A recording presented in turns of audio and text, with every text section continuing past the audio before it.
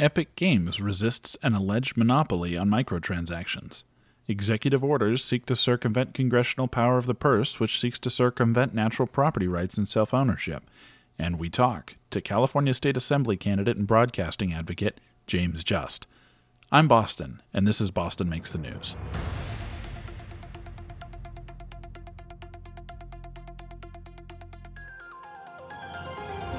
"100% truth.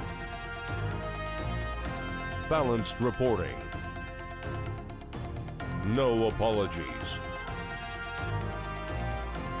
This is BMN, America's greatest newsroom. Your mileage may vary. BMN, Boston Make the News, take no responsibility for honesty, greatness of newsroom, truth, or even quality. Please enjoy BMN responsibly.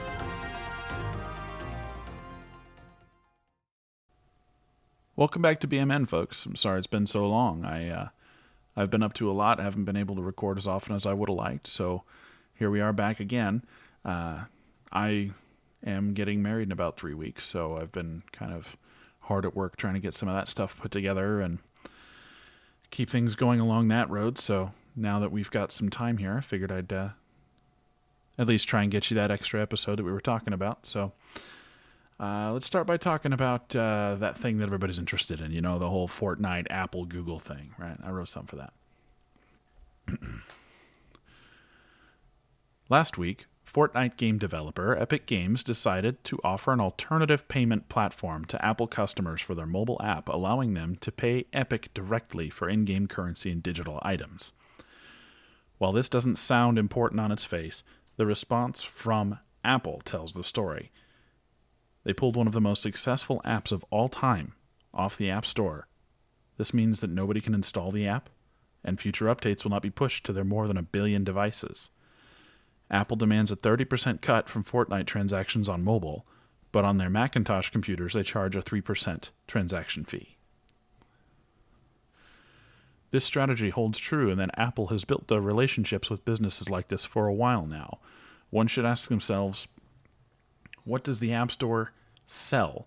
Is it apps? I don't really think so. Sure, that's what it looks like, but you can theoretically install apps sideloaded if the OS didn't block the process for anyone but testers and devs. Essentially, they sell access to consumers, not apps. App devs with life-changing apps that want to access not only a plurality but also a majority of today's mobile computing screens must pay a portion of all their sales to the host or be relegated to obscurity, hitting a minority share of said screens from Android devices, and still must face Google's charges for the pleasure of their now second-rate marketplace. From a more personal perspective, this has artificially inflated the cost of in-game items from these developers on the platform. In-game microtransactions support development and continued support, and Apple demanding a cut of that forces prices up to ensure enough cash is flowing into the developer to keep the game afloat. Since the game itself boasts cross-purchase and cross-play on PC, PS4, I think Switch too, one can imagine they don't want prices to be different on these platforms, causing prices to rise and equalize across all of their platforms, which means that prices on other platforms are affected by Apple's pricing and Google's pricing. This causes a bit of a schism in me, as I generally don't have a buy-in to the whole, we must break up the monopolies line, but here it gets a little harder. A laissez-faire boyo like me would hope for the chance that a competitor would spring up and provide a better alternative that didn't do this to developers. But it seems at first blush that this would not be possible due to regulations and artificial or lobbied barriers to entry. If Apple can charge 3% to handle microtransactions on their PC platform, what are they doing to make that extra 20% valuable to software developers? As this reporter sees it, it's just an entry fee to the walled garden built around every captive Apple user.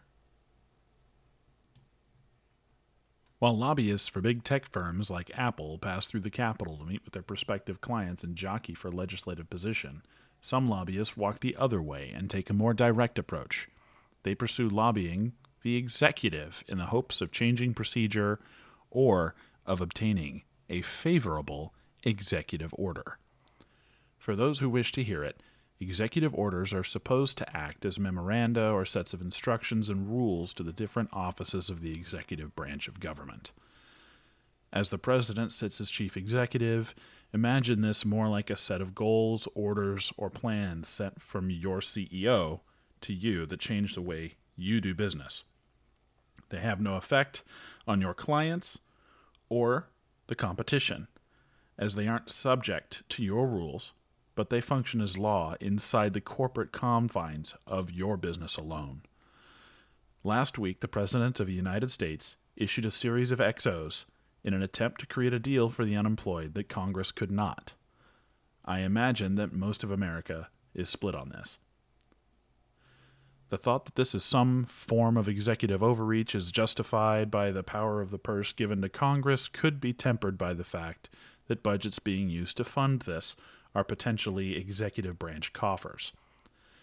The spirit of the Constitution that may well be troubled, however, by the precedent that welfare programs utilized in the U.S. have been funded by Congress historically.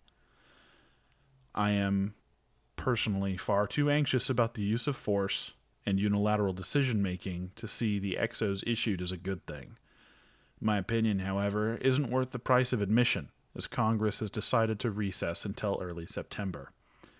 Maybe it's the raving cynic in me getting riled up, but I almost think the DNC might be using this recess to allow these executive orders to fail or not help as much, so they can come back in September to a bargaining table that will cover a lot more wish list items, like bailing out the bad pension deals made by the states with federal money, or supplying funding for the post office.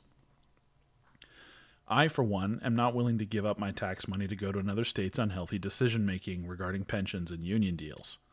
The fact that anyone in politics is willing to let harm befall America to prove a point is grade A boogbait. I choose people over politics. There's an update to this, actually. Very recently, I think within the past maybe 24 hours, an emergency session was called by Pelosi to address the fact that the post office doesn't have enough money to deal with what they're saying is going to be a flooding of balloting coming through in November. This happens, of course, after we've seen information saying that the post office has enough money to run until 2021. That's assuming maybe there's no changes. I don't know, but there's also a series of issues with the way that ballots are sent out and the rules in the districts themselves that say, send your ballot in 4 days before, right? Well, it takes more than 4 days for mail to make it from one place to another. The post office itself is saying, please allow 1 week for delivery. If people are being told by the government to submit 4 days, there's 3 days there, 3/7, error, fluff that would result in essentially somebody's ballot not making it in time, which means either they delay the election or that ballot doesn't count. So it's a big mess. People have been going to Walmart and attending rallies for a long time with approval. There's people in the streets speaking their mind and doing what they're going to do. So I imagine that we could probably create an organized situation in which people could vote normally, and certainly not be any more dangerous than a presidential election rally or a, completely unregulated protest. So, all right, we're going to take a break, and right when we get back, we're going to speak with James Just. Don't touch that dial or button thing, and whatever. We'll be right back.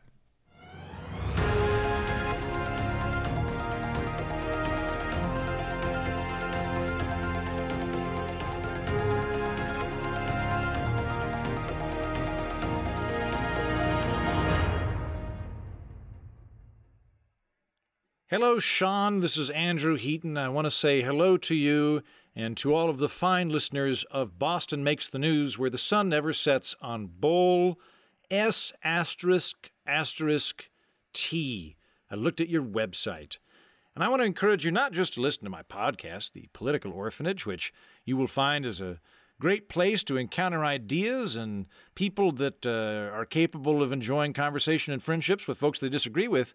Not just that, but to support me in my triumphant crusade to become vice president of these United States. Now, normally, when someone runs for higher office, they go for president, which always kind of struck me as cocky, or they hope that guy's going to get impeached or maybe whacked, and so they run as vice president and hold his coattails. Well, I'm not doing either of those things. I'm just running for vice president, and I'm doing it on the rogue Whig Party ticket. I'm bringing back the Whigs.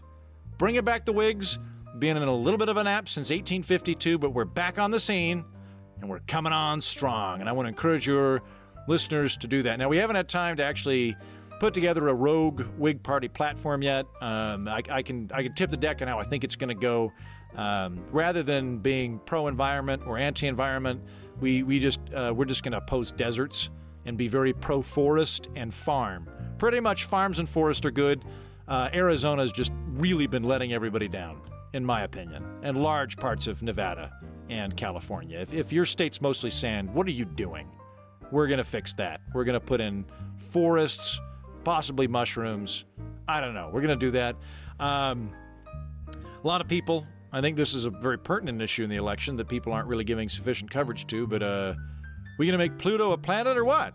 Is it a planet or is it a planetoid? You know, nobody's talking about this. And I'm going to tell you, it doesn't matter. We're going to blow it up either way. That's what the Whig Party's endorsing. We've decided we're not even going to wade into that waste of time argument. We're just going to be all in favor of destroying Pluto entirely. And meanwhile, while we're in space, we're taking the moon back. We claimed it. We're the guys that went up there and put that MTV flag up on the moon with that guy that played golf. And now, what's this deal? It's like an international body. We just let it go. There's not even people up there.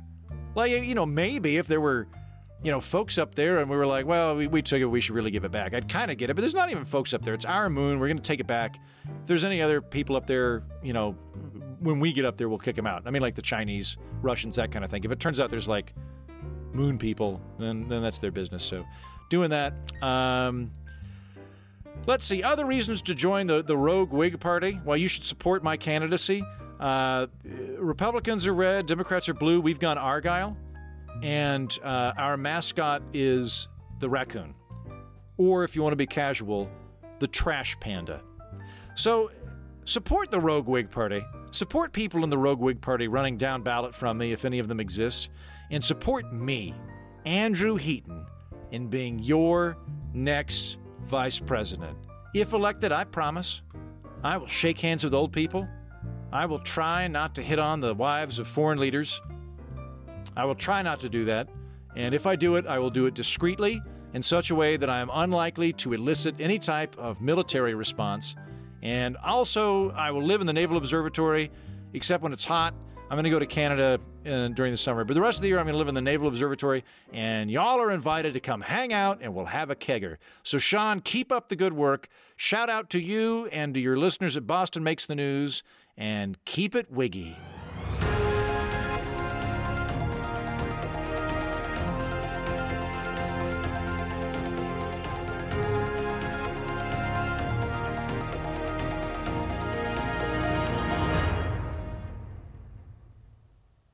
James Just is a candidate for California State Assembly out of Sacramento and is the sitting Sacramento Libertarian Party vice chair. A true, cool-handed peace walker, James runs Libertarian Counterpoint, a podcast and public access show that contrasts current events analysis with their libertarian counterpoint. See what I did there? No? All right, let's just get to the talk. We're on with James Just. How you doing, man? I'm all right, Mr. Boston. How are you today? Oh, just splendid. Proper chuffed, mate. So, I've been following you on Facebook and other. Well, actually, mostly Facebook. My Facebook for some reason is like basically you, Andrew Heaton, and John Stossel right now, and I don't know why. Algorithms are weird. Algorithms feed you what you ask for, man. So somehow you're asking for me. I don't know how that happens, but it could be a heck of a lot worse, you know. I guess, but if you, I'm chilling out on that though. Like I'm happy to hear your candid moments when you talk, and you know it's really really real. You don't see that from politicians at the higher levels. They must be too busy or something, or maybe they're too afraid of showing themselves to risk what happens when, you know, they show a little bit too much of their real self, and it might, you know, they run the risk of it not being taken the way they want, you know. But I think it's pretty rare. Well, I think higher politicians are afraid. They're afraid to be themselves because they've got, you know, groups and activists they have to keep happy. And so if they're themselves, they're afraid of upsetting one group or another. And well, but that's led to a toxic political structure. And so my whole goal in being open as I am is to try and change that toxic nature of politics.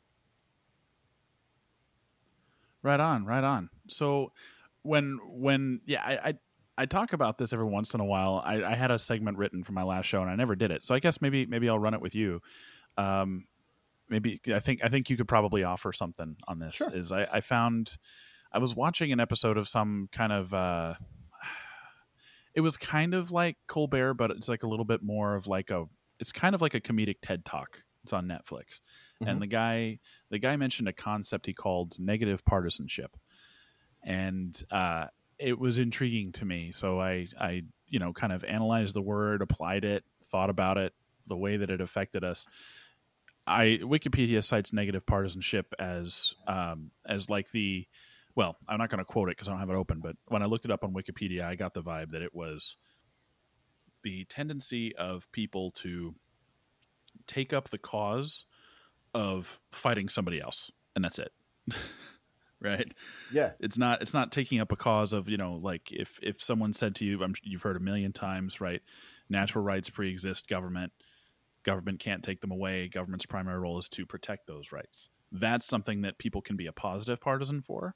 Mm-hmm. But if you're told you need to vote for me because a vote for anyone else is just a vote for the guy that you know you're afraid of, that's just negative partisanship.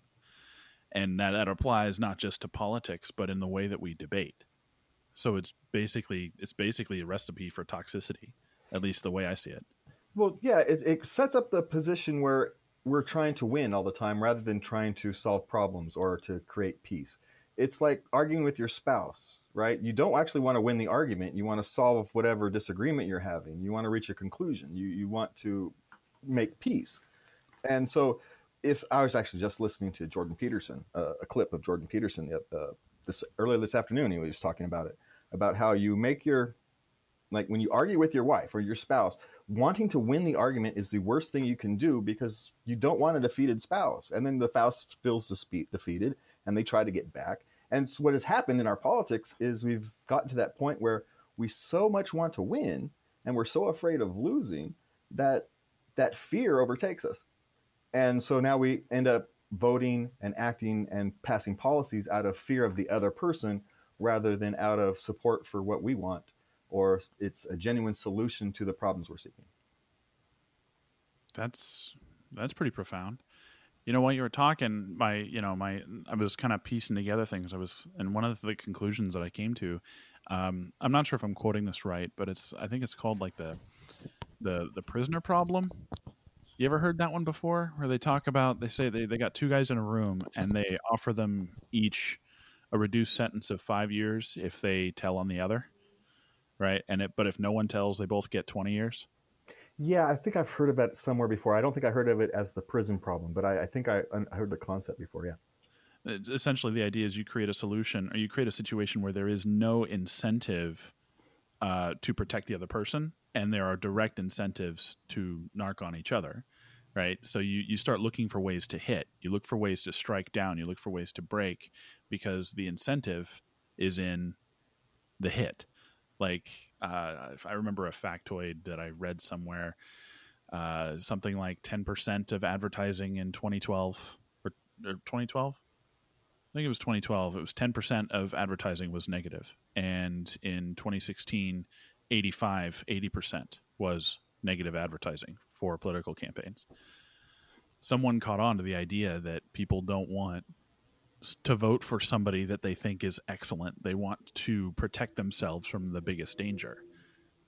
And the concept of self-preservation, I mean, that force is so powerful that I couldn't possibly disagree. Well, yeah, but there's all things marketing have a comeback. And what I mean by that is we've pushed so far that 10% was negative and now it's 85%. But now so many people hate that negative advertising. They hate that negative marketing. That's the only reason people like myself actually have any type of chance at all, is because we're going the completely opposite. Like, I'm doing essentially no negative campaigning, no negative advertising at all. I'm trying to keep as much positive focus as I can, because I can see that most of the people are tired of it. That's why they don't vote. They don't vote because they look at the toxic politics and they say, I'm not going to participate in that. What's the point? Yeah, I see exactly what you're saying. And you're running a podcast the entire time you're running a campaign. That means if people want to hear from you, all they have to do is tune in. And once a week, they've got this. I've only tuned in once, and I didn't spend the whole time listening. Mm-hmm. I gotta be honest. I was, having a fun Saturday night with my roommate, my fiance. So I tuned in for a little bit, but man, that podcast is like, it's like chicken soup, dude. Well, I've got a couple podcasts, so you're gonna have to the Saturday Night Podcast. The Saturday Night Podcast, yeah. Yeah, the Saturday Night Podcast. I wanted you to introduce it. We've just started a Saturday Night Podcast, Saturday nights at 11:30. We call it Late Night Love, and we actually started it because of the toxic nature of running for politics. I needed a break. I needed a mental break where I can get 2-3 hours a week where I focused on nothing but positivity. And even as much as I try to run a positive campaign, right, it's just so much of the news. You have to input all of this. And so it's like, I'm going to focus for 3 hours. And it's actually starting to grow into this nice thing. My mother actually called it, it's a combination between Howard Stern and Dr. Ruth. So, I don't know. That's hilarious. My pops mentions, like, when he heard my show, he's like, that's a combination of, and mentioned two like old radio folks that I had no idea. Like, the era of radio is basically gone, like the radio personality. So and podcasting's kind of taken over on that. But when people say, you're like a combination of, like, there's this like duo of radio guys, one of their names is Landry, I think it is, and they were famous for writing fake ads on their radio show. That I can't remember the name. I got to ask my pops, but he's like, you're like these guys, because I think I remember the show he's talking about, though. I don't remember the names, but I think I remember the show. I used to love old radio shows because I stay up late at night. I'm a night owl, and so it's 8 late night and you listen to talk radio. I remember the days of Art Bell, and that tells me I go back. But I actually think the podcasts are the new radio personalities. Podcasts are what radio used to be. Yeah, and you got some really, like, I listen to a few. Everyone, like, every time you ask, like, what podcast are you into, it's like everyone's got a list that's like 90% new, because you can only listen to so many, and there's so many out there. Yeah. But there's some really awesome personalities that I just kind of stumbled into, and I still don't know exactly how. But just really, really good people that are interested in nuanced conversation and being positive about difficult things. And it makes life better, because it's proven financially wise, like for monetization purposes, to drum up fear and to make people uncomfortable. And so you got shows like this that are the opposite. It's not exactly as easy to directly, it's not as much of a market friendly idea, but that doesn't change the fact that it's going to be incredibly attractive to people who might tune in, like, on a Saturday night after getting some bad news that morning. Like today I felt like junk. I did. I felt like my brain wasn't working right, and stuff just wasn't happening. And, what I wanted to do was, that I wanted to do something that therapeutically reminded me that life could be as good as it was. Because realistically, if I take a step back at any point in time, I can go, maybe it's not perfect, but dang, isn't it fun? Like you can kind of get, you can always dig for something, and a reminder of that with a really nice late night show on Saturdays. I can definitely see the value in that, so I appreciate it. Yeah, well, it's what we're trying to do with that. It really is. We are just trying to bring back something. We're trying to bring back something that we have lost. This notion that our daily lives are so filled with toxic nature, whether it's politics or even our personal lives, and we can't get away from it. And so we have to find some way to kind of reconnect with our more natural selves. And, I talk a lot about in my campaigns and on my TV shows I actually do a number of TV shows, right? Because I've got a TV show that we do every week, a Libertarian Counterpoint. We talk politics, and I do campaign live streams a couple of times a week. And as a campaign, as a candidate, you run off and you talk to all kinds of people. And so it's very difficult for people to keep a positive mindset when you are being hammered day in and day out by negativity. And it's just the news. You just have to turn on the news and it's like there's a fire down the street, or there's somebody had a tragic accident. It doesn't even have to be politics. Just the news is so overwhelmingly negative. And so anything I can do to make the world just a slightly better place, I figure I'm going to try to do. I really resonate with that, because my angle, as I've been kind of getting more comfortable with this whole process, it's just whistling past the graveyard and laughing. Like, someone else will address the graveyard. Someone certainly will. I don't have to do that. But to be the guy who goes, Extinction Watch 2020, right? And then I give somebody a science fiction storyline and they're like, isn't that just the plot of The Matrix? And I go, well, that's not what the news says, to make fun of the fact that what's going to kill us this week in 2020, right? Yeah. That's something that I was thinking about working on one of my guys. And it's, I just love the idea that even if you're just like, no, it's forbidden, you shouldn't be able to laugh at that. Like, no, do it, dude. Life's too short. That's actually why you have to laugh at it. Exactly. You have to laugh at it. We laugh a lot around here at this house because we have to laugh at everything. Otherwise, you cry. I mean, 15 years ago, I could barely leave the house. And so when I have an easy thing, when I can take a step back and I can look at my life is much better now than it was 15 years ago, right? So it's easy for me to go back and I can look and go, okay, I can put everything into perspective. Because 15 years ago, I was homebound. I couldn't leave the house. I really just to go out to the store to get my daughter and my kids food was a chore, a serious mental chore. But now I'm sitting here running for office. I'm on TV and podcasting, and I'm doing all this outgoing work. And it's kind of amazing that in such a short period of time, I've made this great big change. But I actually haven't made a change, right? I'm still me. I'm still the same person I was. I'm just stronger. But I'm stronger because I focused on the positive aspects that I had. I have a strong family. I have, a family support unit that helped me piece my life back together when it fell to pieces. And I had, this wonderful house my grandfather built that I get to live in. And that gives me that's really cool. A sense of security. Well, that story is actually great. My grandmother wouldn't marry him unless he built her house. So he literally built her house. It's brick by brick. When I say my house is built with, brick by brick with brick mortars and love and tears and all that, it's quite literally was built with love. That's not to maybe further sell the value in that, because I'm sure you're fully aware of it. I spent every weekend at my grandparents' house, and that when they passed, months later, the house just went on the market, and I don't know what's up now. So to that is a really, really wonderful thing, and I'm actually incredibly happy for you that sense of foundation and tying in roots to your family is there for you, because that's I'm still confident that someday I'll be able to reacquire that property. My brother and I have always been talking about that, so it's just going to be a longer road for us. But because buying any property out here, I mean, it's insane. It's literally, if I had to do it now, that's why I'm moving your way. I couldn't live here. If I had to live here in my current economics, I could not live where I'm living.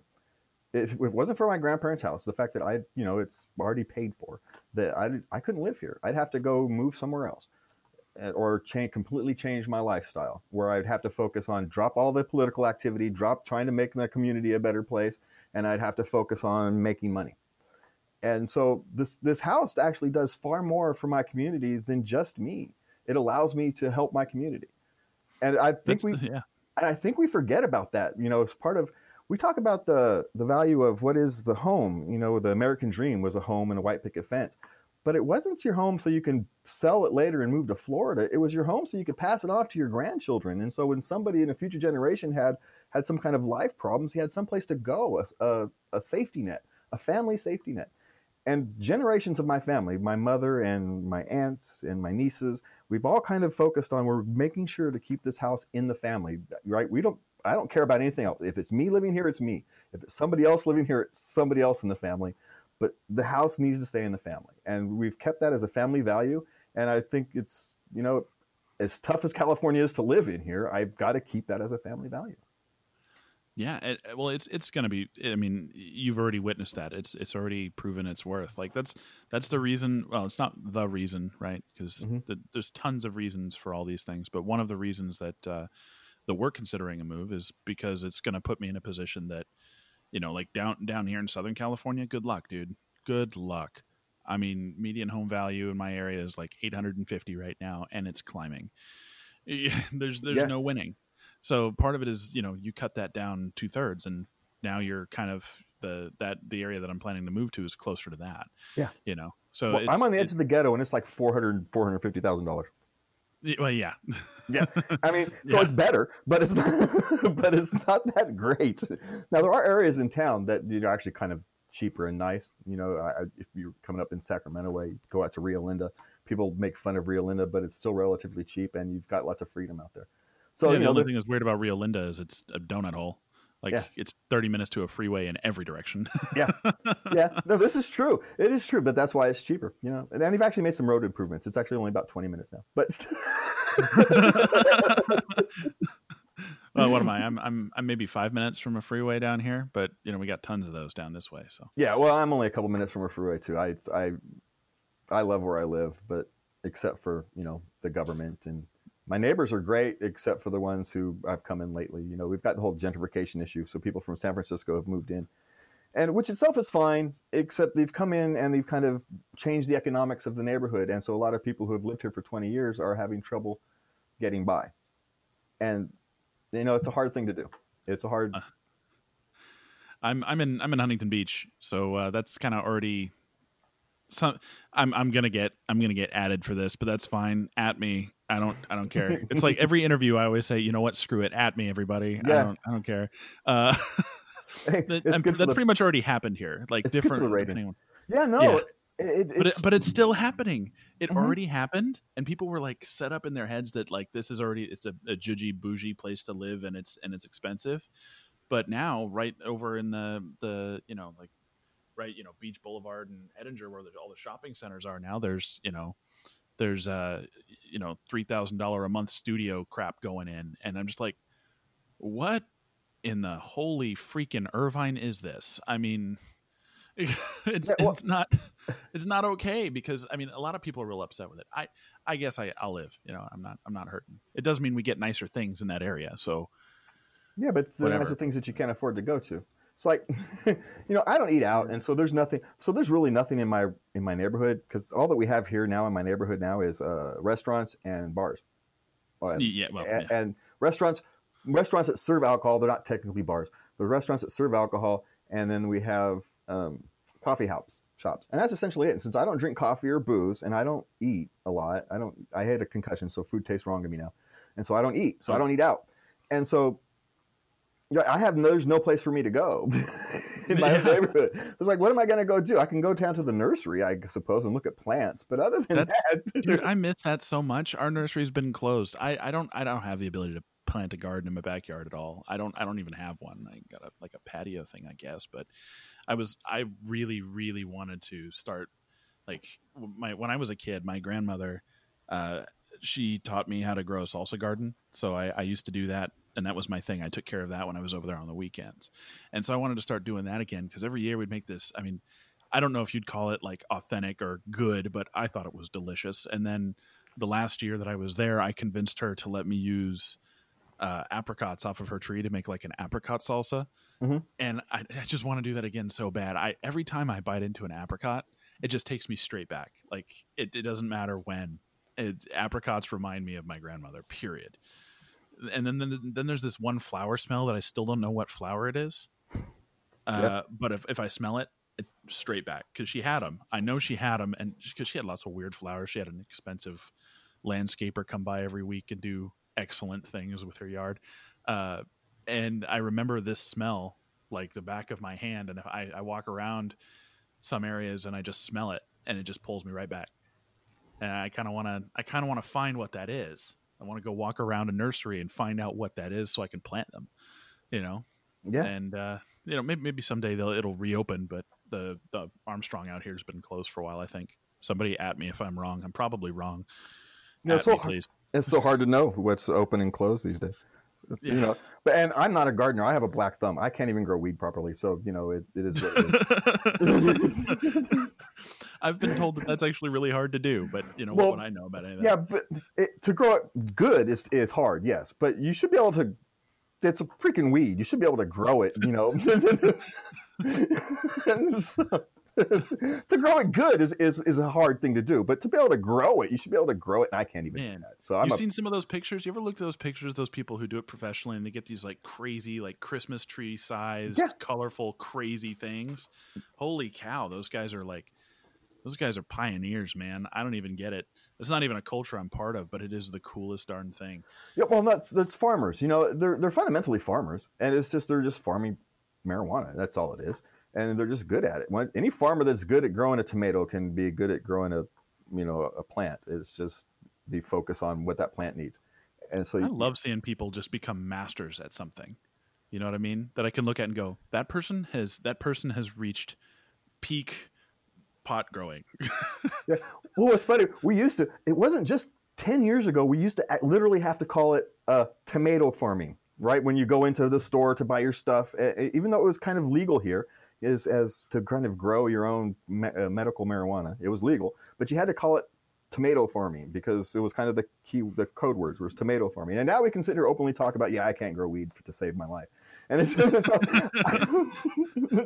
I like the fact that for me, that's progress, right? We can sit here and have open conversations about how we can't grow a simple weed. It's just, dude, my coworkers listen, I'm going to get random drug tested on tomorrow. It's going to be so great. I apologize. Oh, but there's nothing to worry about, but it's just funny, you know, like, okay, I could go work. You need me to bill hours, but fine. I'll go drive to a medical facility somewhere and do what they tell me to do.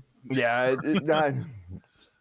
I've got anxiety disorder, so I microdose during the day. So I have to do jobs that don't do that or that accept that explanation, which I've had jobs do, accept that explanation. Say, okay. And they've tested me and just discounted the marijuana part of the test. Yep. See, the thing is the world could be so good, right? That's the thing. Is like you do this thing that is essentially harmless, but it's showing a positive effect for yourself. Has it helped, honestly? Yeah. The thing about anxiety disorders is it's so individual, right? If I actually smoke the wrong kind of pot, it actually makes my anxiety worse. So I have to be very careful about the type of pot I smoke and how much I smoke it because I drive a lot. And so I have to be very, very careful about how much I take during the day. 1-2 hits, sit around for 20 minutes, make sure I know exactly if I'm good to drive or not, right? I have to be insanely careful. Oh, I imagine. Yeah. And so, and then the night if I need to relax more, I can relax some more.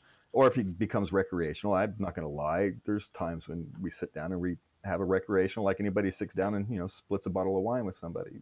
We don't drink here. And so, that's what we do. Why would you need it? Like, seriously, people are out killing their livers. Like, come on, guys, let's get smart already. But whatever, fine. Well, at me, I don't care. Everybody has, at some me, people, feds.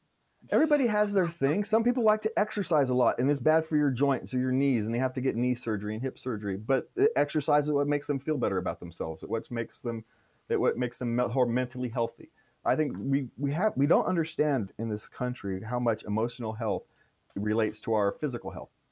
And so whatever people need to do to take care of their emotional health, I'm all for. Now, a lot of times when people get into the addict stage, what they're covering is for pain, either emotional pain or physical pain. And so let's deal with addicts. Let's deal with their pain so we can deal with their drug addiction problem. But the way we deal with it now is just terrible. We don't even deal with the problems. We don't even discuss mental health problems in any real way. We throw some money at a program and pretend we did something. Dude, I'm trying to find which one of my friends isn't a stoner. Like, I mean, I know there are plenty of them that are, but like nowadays it's like, who cares? It's the stigma of this whole thing is just ridiculous. 1 + 1 is not 3. You know what I mean? I'm not down with this. Maybe when I was younger and I didn't know and I couldn't think for myself the same way, maybe I could be convinced. But now no one is telling me 1 + 1 is 3. Nobody. Yeah. Well, and it doesn't. saying it shouldn't be illegal or saying it should be legal or saying people should be free to do it doesn't mean you think people should do it, right? I think people should be free to drink. I don't think anybody should, but I think they should be free to drink. I just got into apple ciders recently, high-end ones, and so that's kind of where I am is in the world of exploring the history of cider and mead making. Mm-hmm. So there's I haven't got into like podcasting about it, and I doubt I ever will. I'm not that much of a brewery distillation wonk, and I'm sure there's plenty of folks who do that way better than me. My shtick is satire. So but the thing is, like the same as someone talking about how they grow a specific plant, the way they do it, and all their techniques and stuff. You can have mastery of any craft. Mm-hmm. And just a lot of people don't value some of those crafts the same, and society surely doesn't, because you can't give someone who makes baskets $1 million a second. It just doesn't work. Things break. I've heard I got a bunch of buddies who they kind of how we had libertarians running for president that said taxation is theft all the time, and then we other people will say value is subjective. And so, and that's them like professing their economic school of thought in like a 3-word little chunk, little nugget. Yeah, doesn't actually say very much, but yeah, okay. I mean, they're just it's the libertarian equivalent of virtue signaling. It clearly is virtue signaling. I could actually explain what it technically means, but it's actually an explanation. And I don't mind using my words, Yeah, and I think even I could at this point, but I don't know. I'm a little green when it comes to economics. I love the study of economics because to me it can be quantitative, but it can only be quantitative in certain ways. Like I asked my econ teacher in high school. I said, "What's the units of demand?" Well, it's quantity. What do you mean? Well, like if you're demanding water bottles, it's the number of water bottles. So you can really just do demand based on like, well, we have a demand of 5 water bottles and we're supplying 4, and that directly affects the price with some sort of mathematical function. And he goes, no. I'm like, damn. Well, I always found out interesting about economics is that it's not predictive. It actually doesn't tell you. It cannot predict the future for jack. It tells you what happened, and it can explain what happened, but it can't tell you the future for nothing. And so because it's all human behavior, and that's psychology, and it's like mass psychology is a mess. Somebody sound the Austrian economics alarm. Somebody sound it. I heard somebody refer to the economics of human action. Y'all need Mises. Y'all need Mises. Well, but it is what it is. It's like the rules of language. They're not actually rules. What they are is an explanation of common usage. They're not actually, because they follow the usage. They don't actually lead the usage. And so the rules of language are not rules. They're explanations. And economics is essentially the same way. It's an explanation of what happens rather than the rules of how things happen. It's a damage report. Yeah, essentially, yeah, something like that. No forecasting. Well, but the forecasts are always wrong. And so, at some point you have to accept that, well, what they're forecasting is impossible to forecast. You can do your best because you kind of have to make some kind of guesses. You have to make some kind of judgments. But you have to understand that they're just your best judgments and they're not going to be right. Yeah. That's and that very thing, that humility and the admission of imperfection is something that's missing from an awful lot of stuff nowadays. People don't seem to have the ability to go, look, I'm limited in what I know and how I can behave and the extent of my capabilities. And so when people say, I think based on these economic rules that, I'm just going to corner pork. Like, no, dude, you're not going to corner pork. What are you talking about? And people get this like sense of pride in that it might be inflated because of siloization or something that tells them, gives them that positive feedback, that success, or maybe hearing it from others, and the nature of social media to drown out what you disagree with and amplify what you do agree with. Yep. And I tell people, like, I'm certain at this point I've got some anxieties, to some minor anxieties and hangups to work out myself, but one of the things I tell people is I don't have nightmares about monsters chasing me. I have Orwellian nightmares, like legitimately Orwellian nightmares, and that's it. I people look at me funny, like, you dream about massive political oppression and control of language. Yes, I do. Yeah, like, I'm sorry. This I don't know. Like, it's like, well, how's that like, any worse than being dreamed about unicorns being chasing you or something? I don't understand. Have you heard any of those Reason magazine libertarian dad jokes? Yes, I some of those are funny, and some of them are just boring. Yeah, but some of them are boring and overbearing and yes, sad. But some of them are hilarious because I relate to some of them. So it's yeah, dude. My dad jokes are on point. Like, I was on a Discord somewhere, and someone was making jokes about talking libertarian to the owner of an Indian food restaurant or something like that. One of the guys at this Discord's going to correct me. It's going to be great. I'm so looking forward to this. And I said, did you explain to him? Of course, over text, this is funnier. But I said, did you explain to him the non-aggression principle? As in non-bread. These are the jokes that I come up with.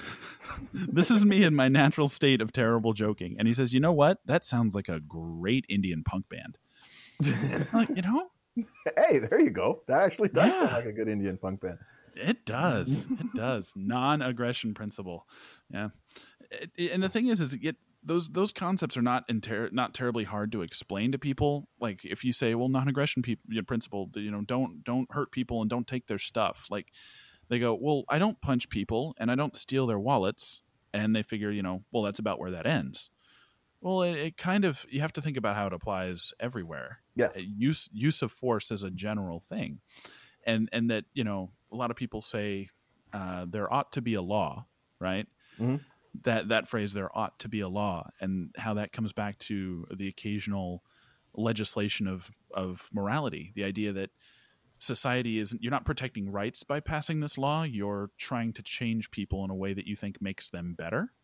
Mm-hmm. The engineering society. Yeah. Yeah, it's like the inside sales of nation building.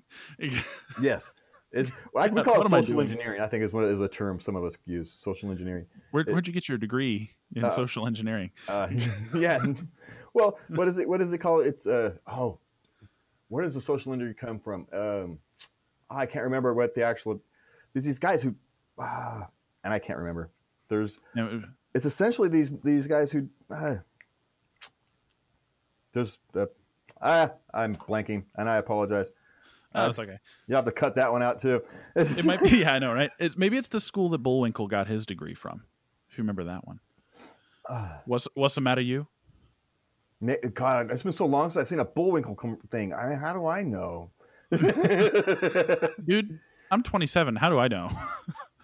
Yeah, but they've had Bullwinkle before. I'm 50, so Bullwinkle was my childhood, the original ones. Anyway, I don't know if that was my childhood, the Rocky and Bullwinkle. Those things were great. And now they've got this new and improved version of Elmer Fudd without his shotgun. I don't understand the world. I really don't. But it's hard to know what influence the media we all took in as children and adults, or as children to adults, how that impacted us as through our lives. Because, we grew up on, it's me, I'm 50. You're the same age as my kids. My oldest son is 30 years old, right? One was 29 yesterday, and it's 2 years. So my kids are really right in your age. And my daughter, who is the youngest, she hates her generation, right? Precisely probably because for the exact same reason that you've that so much of her generation is so self-absorbed, right? She sees so much. You're telling me. So much I of totally get that. Is so self-absorbed that she just can't stand it. She comes home. I hate my generation. Dude, I get so upset with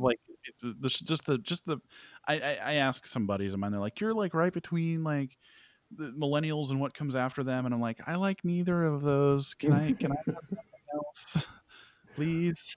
But it's so hard for them to define what it is other than it's selfishness. But I don't think selfishness actually quite befits. I don't think they're actually selfish because not intentionally selfish like we think of selfishness. I think they think they want what's for the greater good. It's just they don't have we haven't given them. We, as parents and society, have failed to give them the tools they need to properly analyze the world that's around them. And I think that's, if there's going to be some criticism, before we blame them too much, those of us who are older than them, those who are my age, have to look in the mirror and say, what the heck did we do? Because we raised them, right? And I can sit here and say, no, my kids are different, but, you know, I'm still of that generation, and it's my fellow parents out there who screwed it up. So I have to take responsibility for that as well. And we have to look and say, what the hell did we do? What did we screw up so bad that this generation, so many of this generation are like that? I mean, I guess I could imagine, like, if I put myself in the shoes of being a parent, I would look back on what I thought my childhood was like. And when you look back at that, it's different than it was when you were in it. Right. And then you try to provide as best you can. At least this is what I think. I can't speak from experience here. So parents, okay, boomer, like whatever. Yeah. I'm trying. Give me a break. Yeah. It's you when you look back at something, it's different than if you lived through it. So when you try to recreate based on what you know, what you're recreating, you're not recreating anything. You're creating a new thing. Yes. And I think the difference lies in that nostalgic rose-colored lens of thinking back to when you didn't have to pay taxes or or do anything beyond go to school. Like even just after, like, I graduated college in like 2017, and right after that, my life changed dramatically. Like now, there's like this is going to be commonplace for someone with the experience that you have, but at least I imagine just the fact that every day there's somebody wants something from me every day, multiple things. Whereas before it was just, did you do your schoolwork? School's going good? Cool. Turn off, chill out. Now when I come home, there's stuff to do, and there's always things to do, and it just never ends. And to think that, you might have a different view of the life that you had before that because of the way that you're dealing with things now. Like the nostalgia I have for the movie Last Action Hero does not make it a good movie. This is true. I like lots of bad movies, Exactly. Like I was raised that I don't want to say raised on, but movies like, like the action films of the mid to late 80s and early 90s and stuff. Oh yeah, they were great for their time. Oh man, I have a special place in my heart for the aesthetic of the Escape From movies.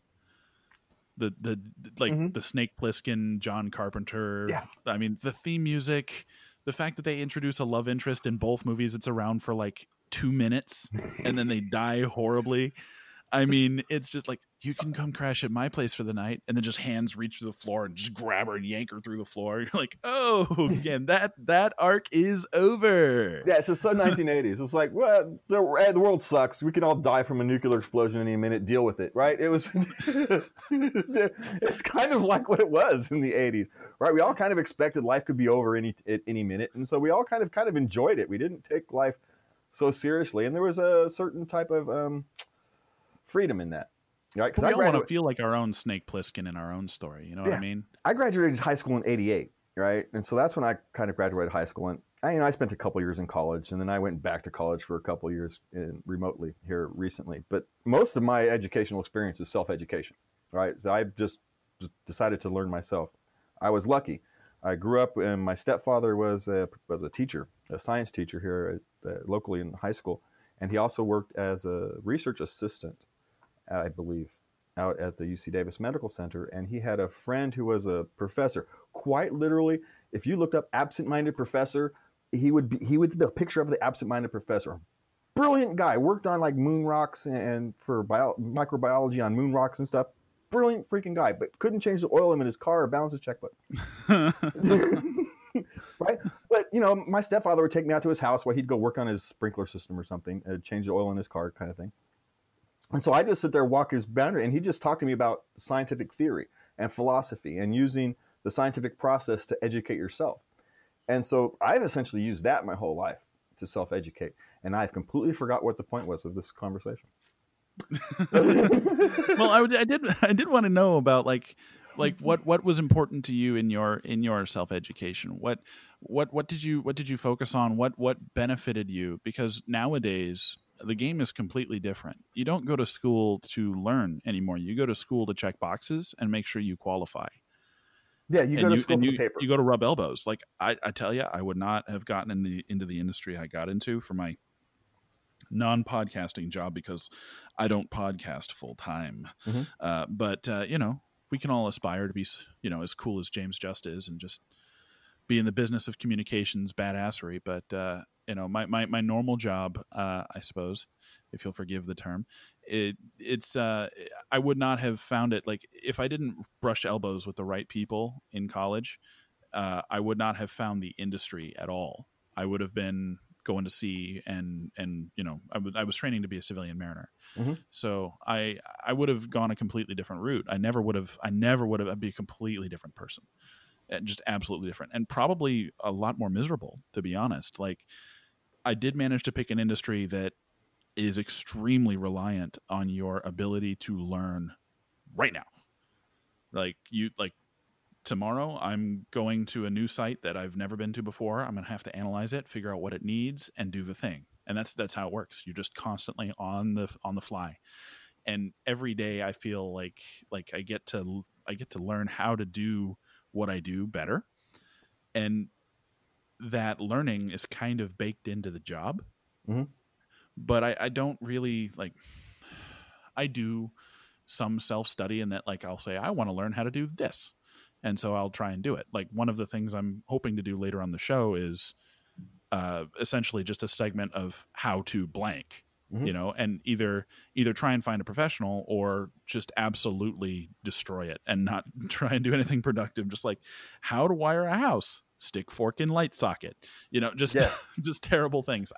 But the idea of learning how to do something doesn't have to come from a 4-year education. In fact, I would argue that I learned how to do what I do outside of that. I learned the fundamentals I needed. A tiny portion of what I learned was fundamentals that I need to do my job. One arc of classes, like three courses, really. I didn't use any of the calculus I learned. I mean, it's good to know the concept of a derivative because I do rate of change calculations in my head, but not mathematical derivatives. Yeah. But you see what I'm saying? It's like you learn the functional blocks that help you, and you do get to brush elbows with people, and there is an experience you're paying for. But why would that's not worth it? That's not worth I owed Uncle Sam $120,000 when I stopped. Oh, good. It took me 5 years. Yeah, no kidding. Well, I was just I went to Western Governors University, so it was an online university, and it didn't cost very much. And actually, FAFSA took care of most of my tuition. So. But what I did is I took marketing management, and so I front loaded all my marketing, all the marketing classes, and then the non-corporate management classes. I front loaded all of those, and then took all those, and then stopped going to class. Why do I need to take algebra and all these other classes that weren't, or the classes in corporate marketing? How to operate in a corporate environment when I'm not going to work in a corporate environment. And so I didn't finish so I have to go. So I didn't finish actually getting my degree, but I got all the knowledge I needed. And then I went out and worked on a campaign for governor and actually learned more in that campaign for governor about marketing than I did in those 2 years of marketing classes. That exact same thing. I learned more about marketing in 2 months of trying to get a podcast out to people, especially for I learned I'm not going to be a social media marketer. Like I'm going to rely on word of mouth, and if that means I'm cutting myself off at the knees, then so be it. But the personal touch is required for something like this. Yeah, it just is. It just grows slower. That's really the difference. Is it grows slower? Your growth is slower from that word of mouth marketing. Your growth is slower, but it's actually more solid because the growth stays. Social media marketing, the people who you get through social media, they come and go, right? Because they're so influenced by other social media. People who you get and stick to you by word of mouth, they stick. And that's much more powerful. You can make more money with a smaller audience, with an audience that sticks, than you can with a large audience that ebbs and flows. I think it's great that you're a writer, because my writing process stinks. I do all this stuff off the cuff. People are surprised when I tell them that I do almost everything off the cuff. Even my TV shows, we just have talking points. We don't actually write a script. The only script, I think we talked about it earlier, is that I have it's an ending and an entrance and an ending script, kind of. And I butcher those still. I hate entrances and ending for whatever reason. I'm on TV for a year now, and I still can't do an entrance and an ending. Oh yeah, I'm gonna have to re-record. I'm gonna have to like pre-write my intro to this because my God, I stumbled so bad. Nobody listened. Well, it's the nice thing about intros and entrances is they're gone, right? Once they're gone, no one cares. But I really do. I butcher my entrances because I don't, if they're anything other than normal. Like when I had Spike on, I'm used to doing, hi, I'm James Just. This is my co-host, Richard Fields, and here's our guest. But we had a fourth, with Spike on, we had a fourth guy. And so I got confused right as we, I said, hit the record button, say, hi, I'm James Just, and this, oh crap, there's a fourth guy. And so my mind is just trying to change it in the middle of going because I didn't think it through beforehand.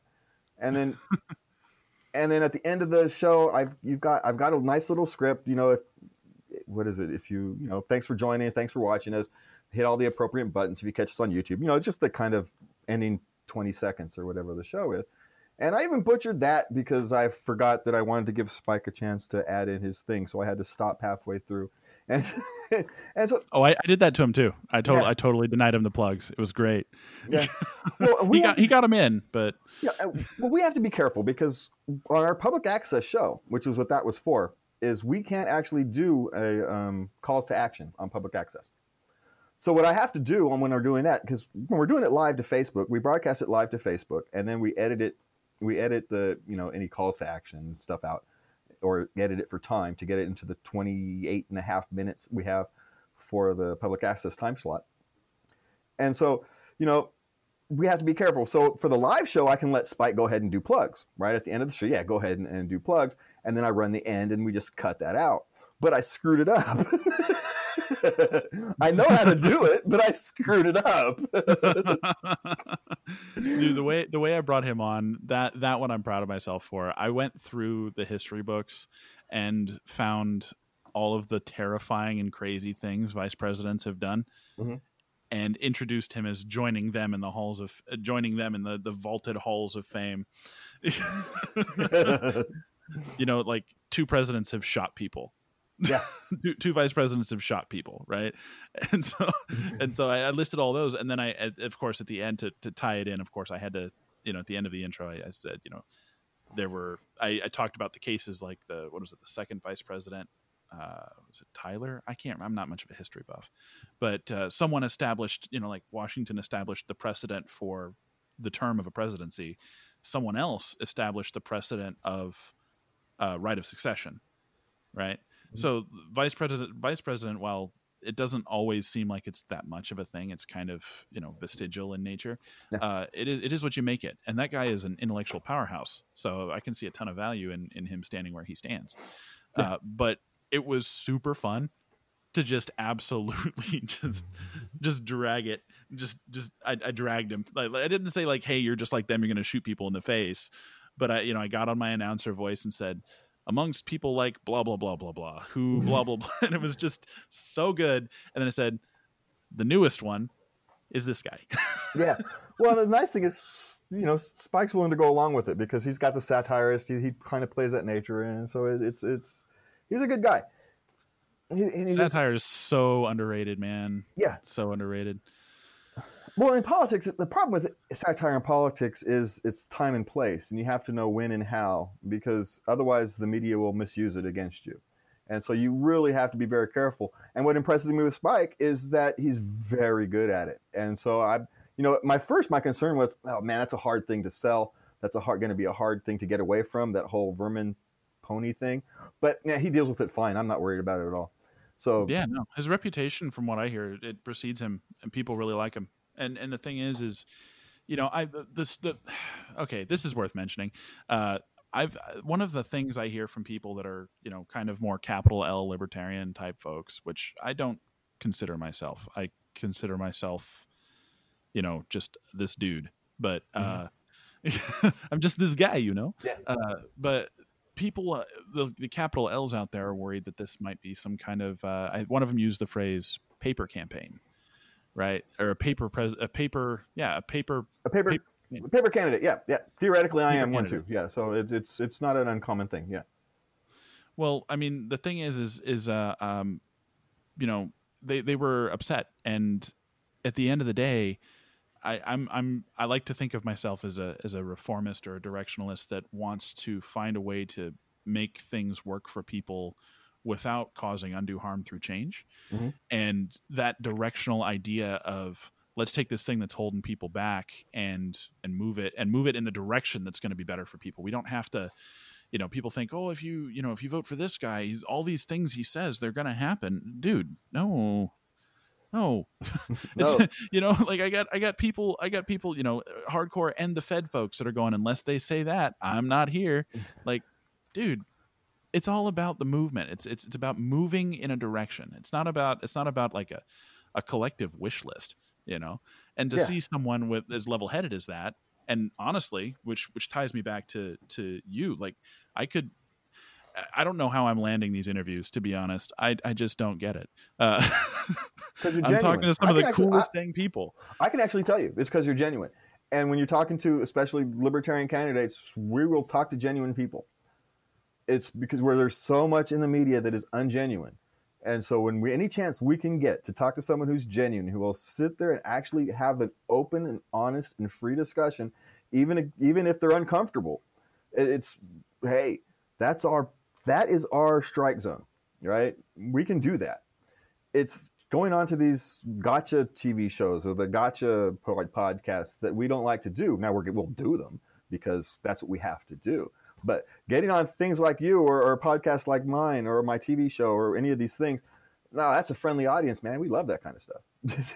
I mean, I don't know if like I said, my audience is not necessarily as libertarian as part of like that same group of people. I have a lot of my audience right now, up until this point, this last episode has been family, and they're very different background, but I think they're in the same place. If you're honest and you mean well, most people are really just done with the vicissitudes of polarized negative partisanship. I think they just are. And one can hope, right?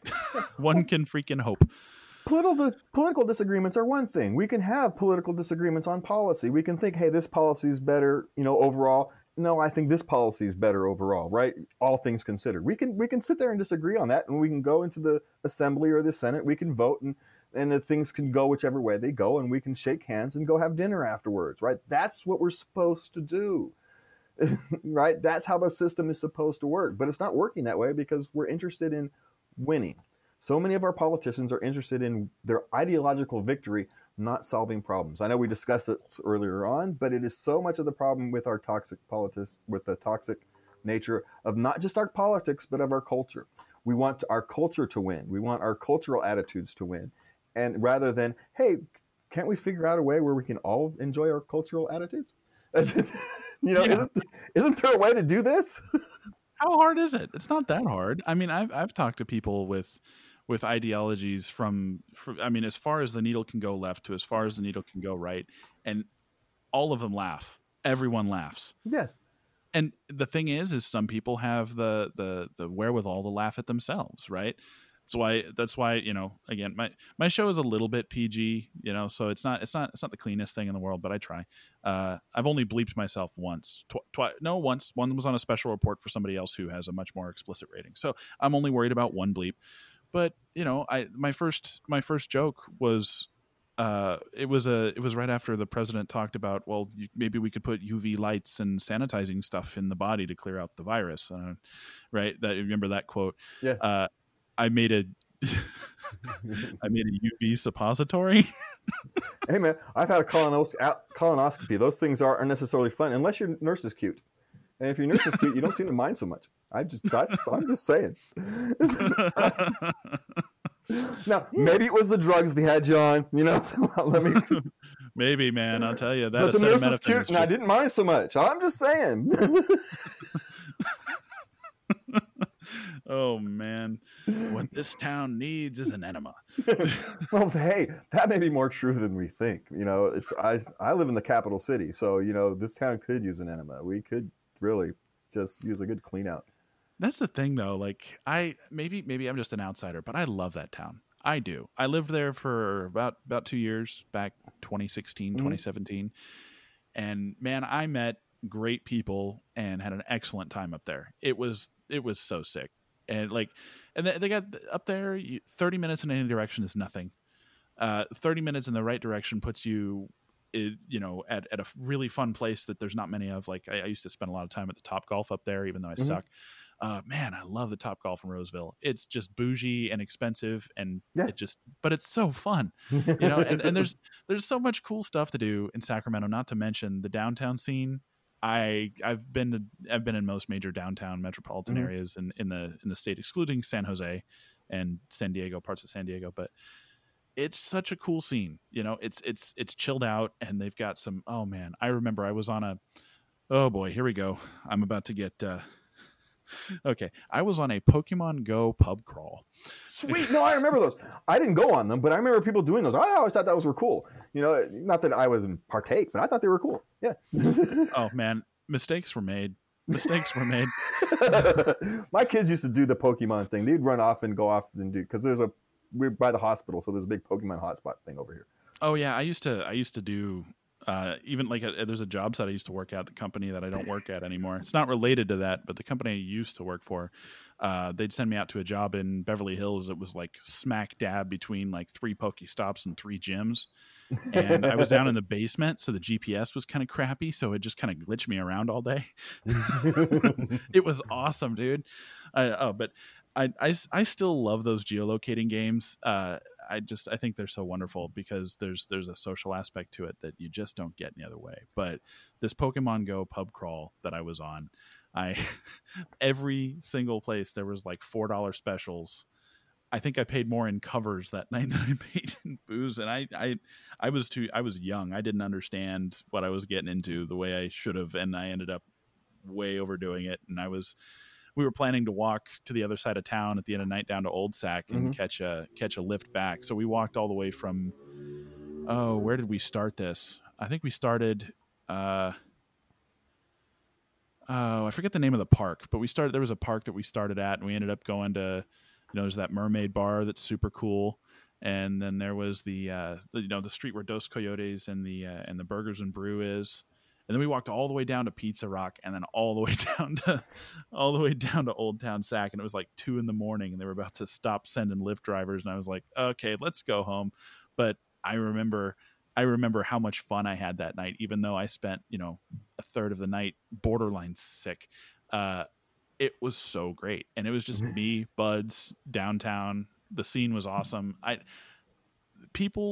think, especially now, we're missing a lot of that because that's just closed, and it's really going to tax people.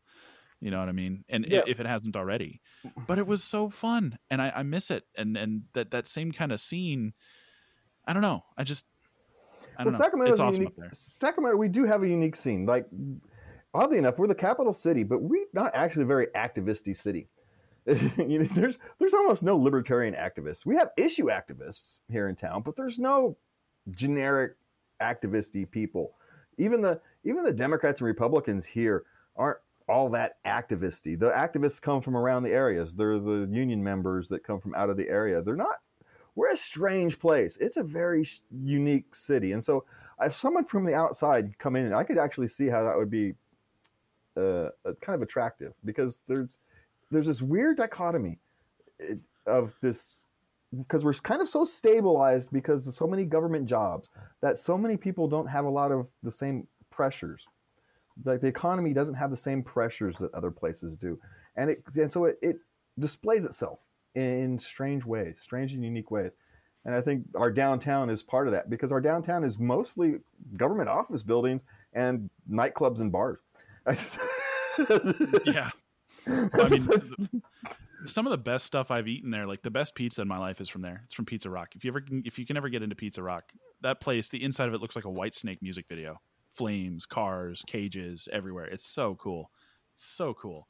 It's just like you don't see stuff like that everywhere. And to be around what friends I had made through my work and through my fiance, like, I met a lot of good people up there. So it's a place that I really do like being. And I'm, from a nuts and bolts perspective, like, I've done the math. I I love what is it, datausa.io, that website where you can enter in an area code or a city and you get a whole bunch of like CIA World Factbook data and just all collated, and you get to see like one of the things you get to see is home values, how they've changed, and even some basic forecasting.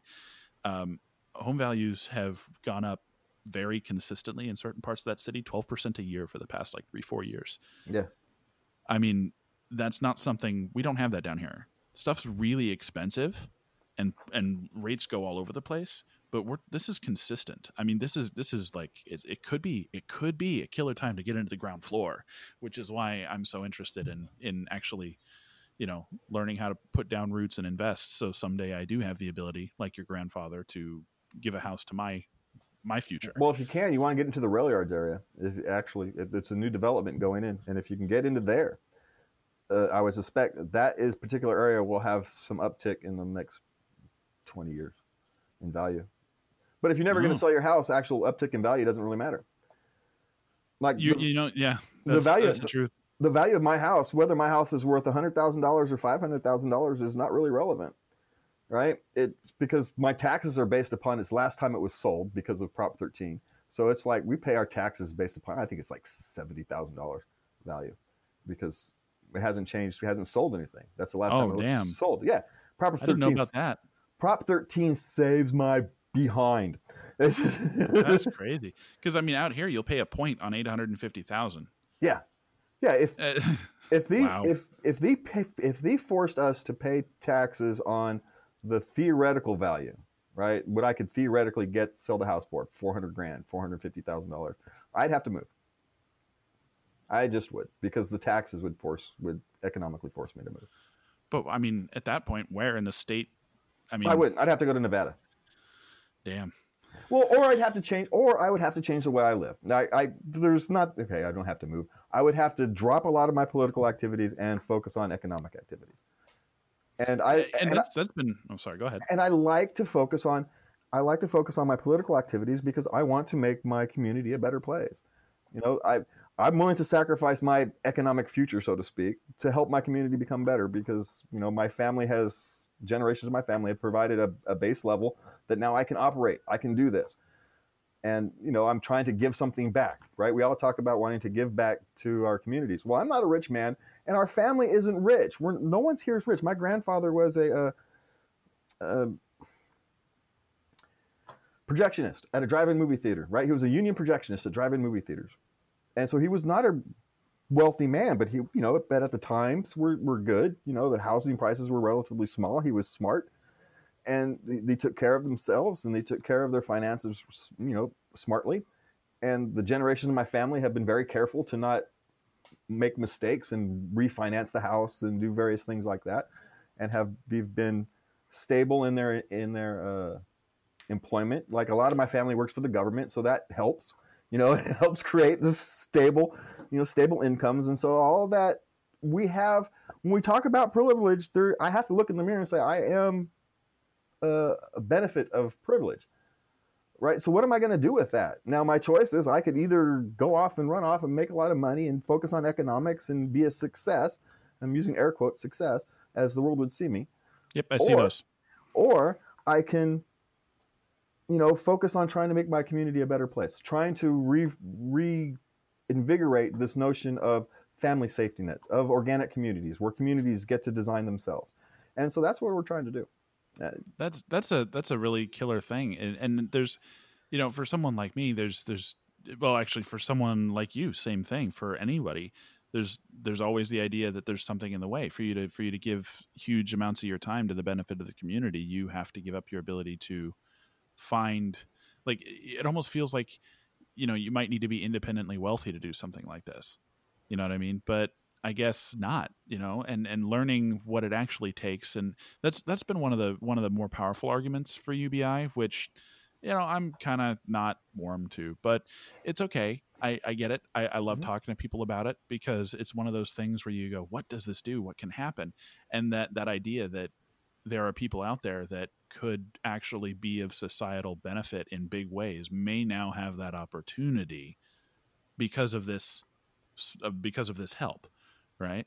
Yeah. And to see that there could be more people making positive change for each other in ways that we have been neglecting because everyone is heavily concerned with what good they can do.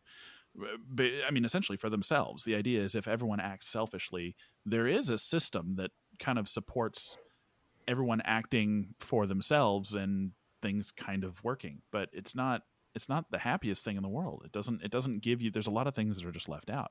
And so the best argument I've heard for UBI is that there's things that money can't do, that money can allow people to do. And not having to bust butt 60, 70 hours to keep the house over your head might give somebody the ability to start doing something like a podcast, right? Yeah. And provide color and culture. But the other solution to that is when I talk to my kids is, how come we just don't make life cheaper?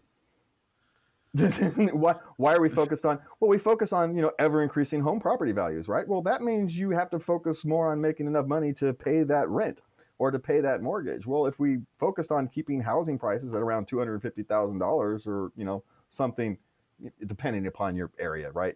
But if we focused on, instead of continually increasing property value, we focused on, the real value of property, the value that we get out of it, like, generational value, or the fact that I rent all this out of my garage, right? And so I don't need to go off and buy an office space. So that saves money.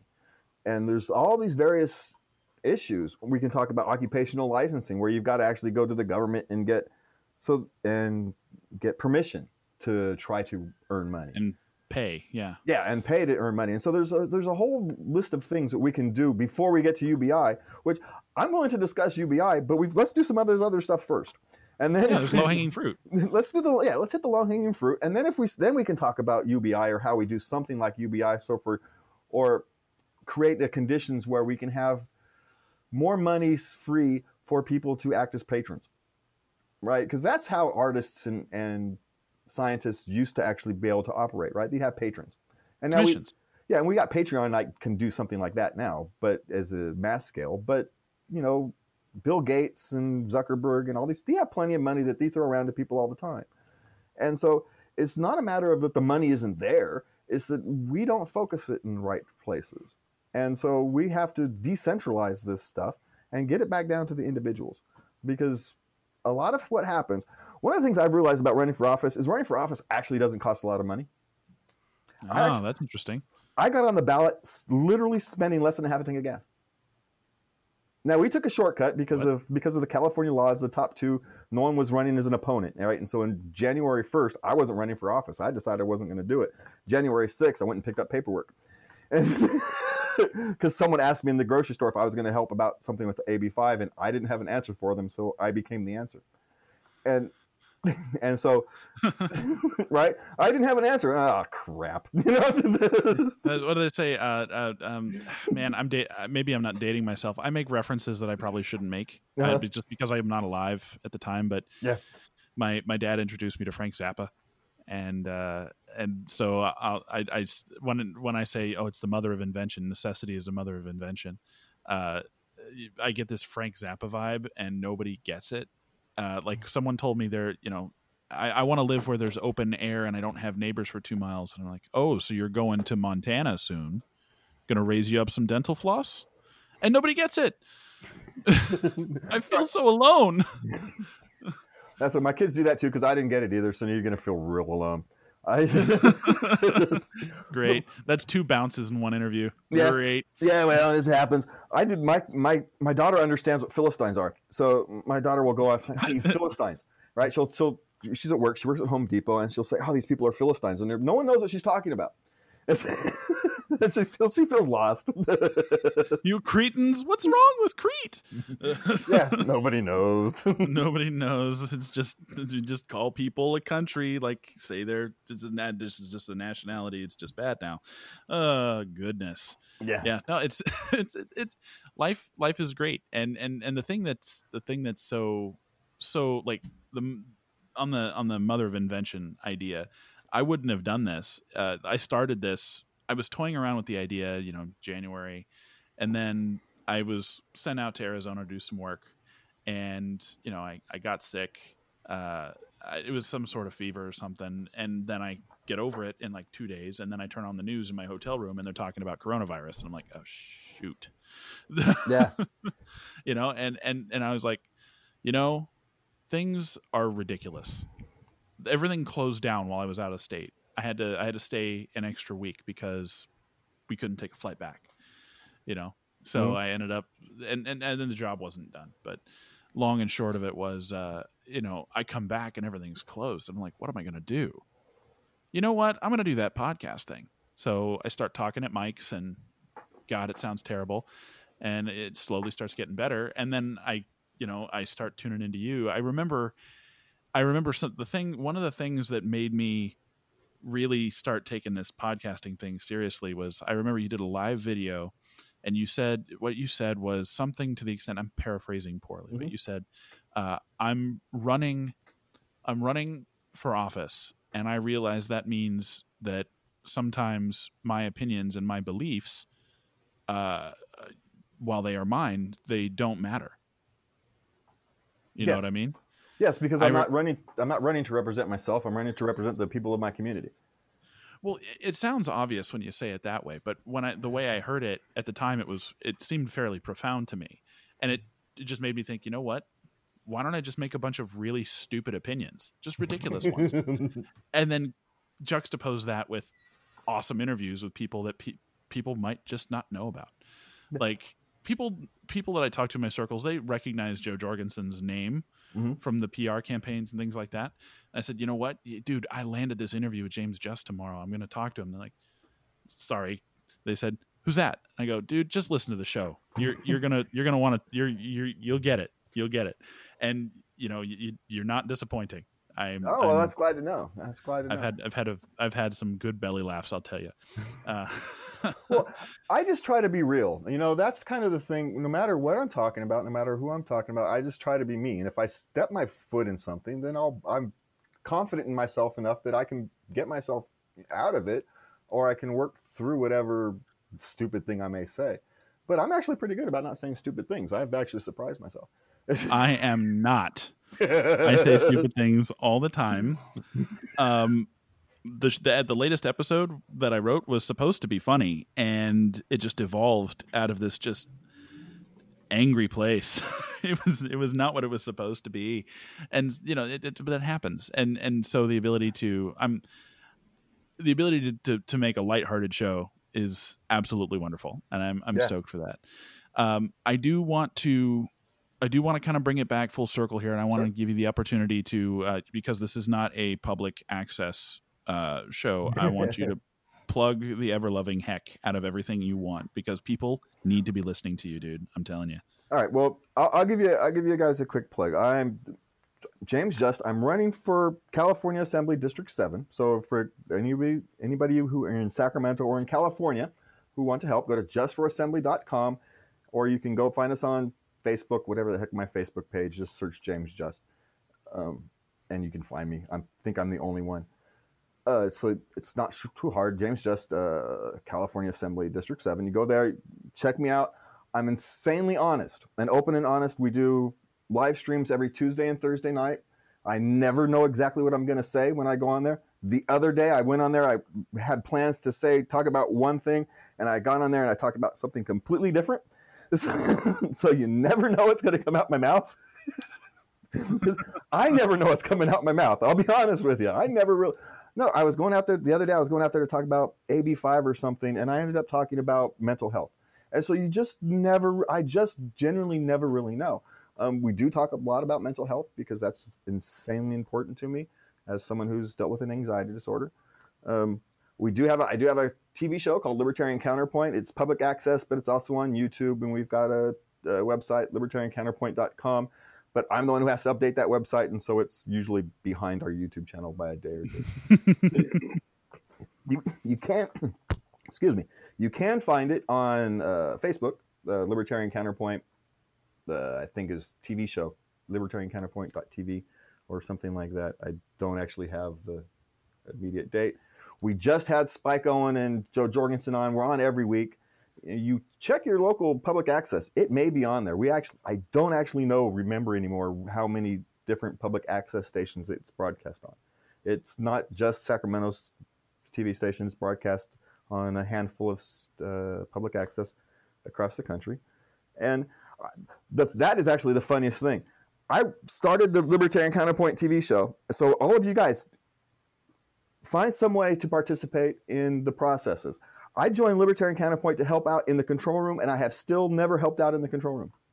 I got sent right onto the TV show, and now I'm a co-host. And I direct podcasts, and we have a thing we call Libertarian Counterpoint Community Podcast, where we take members of the community who want to do a podcast, who want to try their hand at a podcast, or who want practice talking, being interviewed, giving interviews, where we take that and we do all the background work for you. So all you have to do is show up, kind of show up to our virtual studio.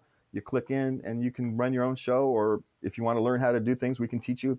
We teach what we know. And our hope is, with the Counterpoint podcast, is for people to outgrow us and to grow on and start their own project and to go off and do their own thing. And so that's what we try to do.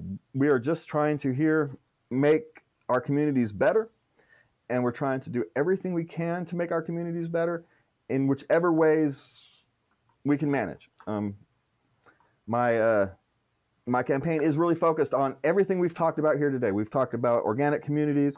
We've talked about family safety nets. We've talked about returning our politics. Well, not returning, I guess it's never actually been non-toxic, but about getting our politics to a place that's not as toxic, where we're focused on solutions rather than winning. And we can do that, we can start making the world a better place. Right on, man. Hey, it's been great to talk to you. I really do hope that if you find a good reason, you come back. Yeah. Hey, anytime you want me back, you give me a call. You can find me.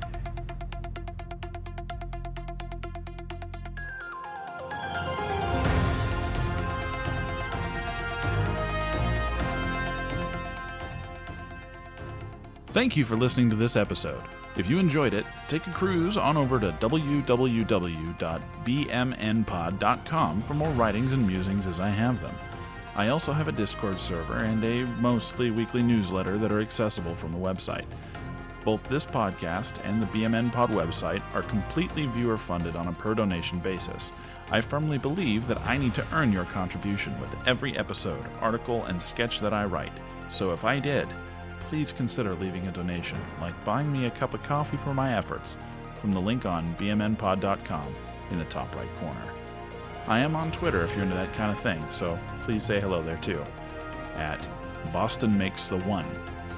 Without your existence, all this work would mean nothing, and I am very grateful to have such an outstanding community to invite into my brain on occasion. Thank you all very much. We will be back next week with author, sports journalist, and local historian Chris Epting. Until then, fake news until you make news.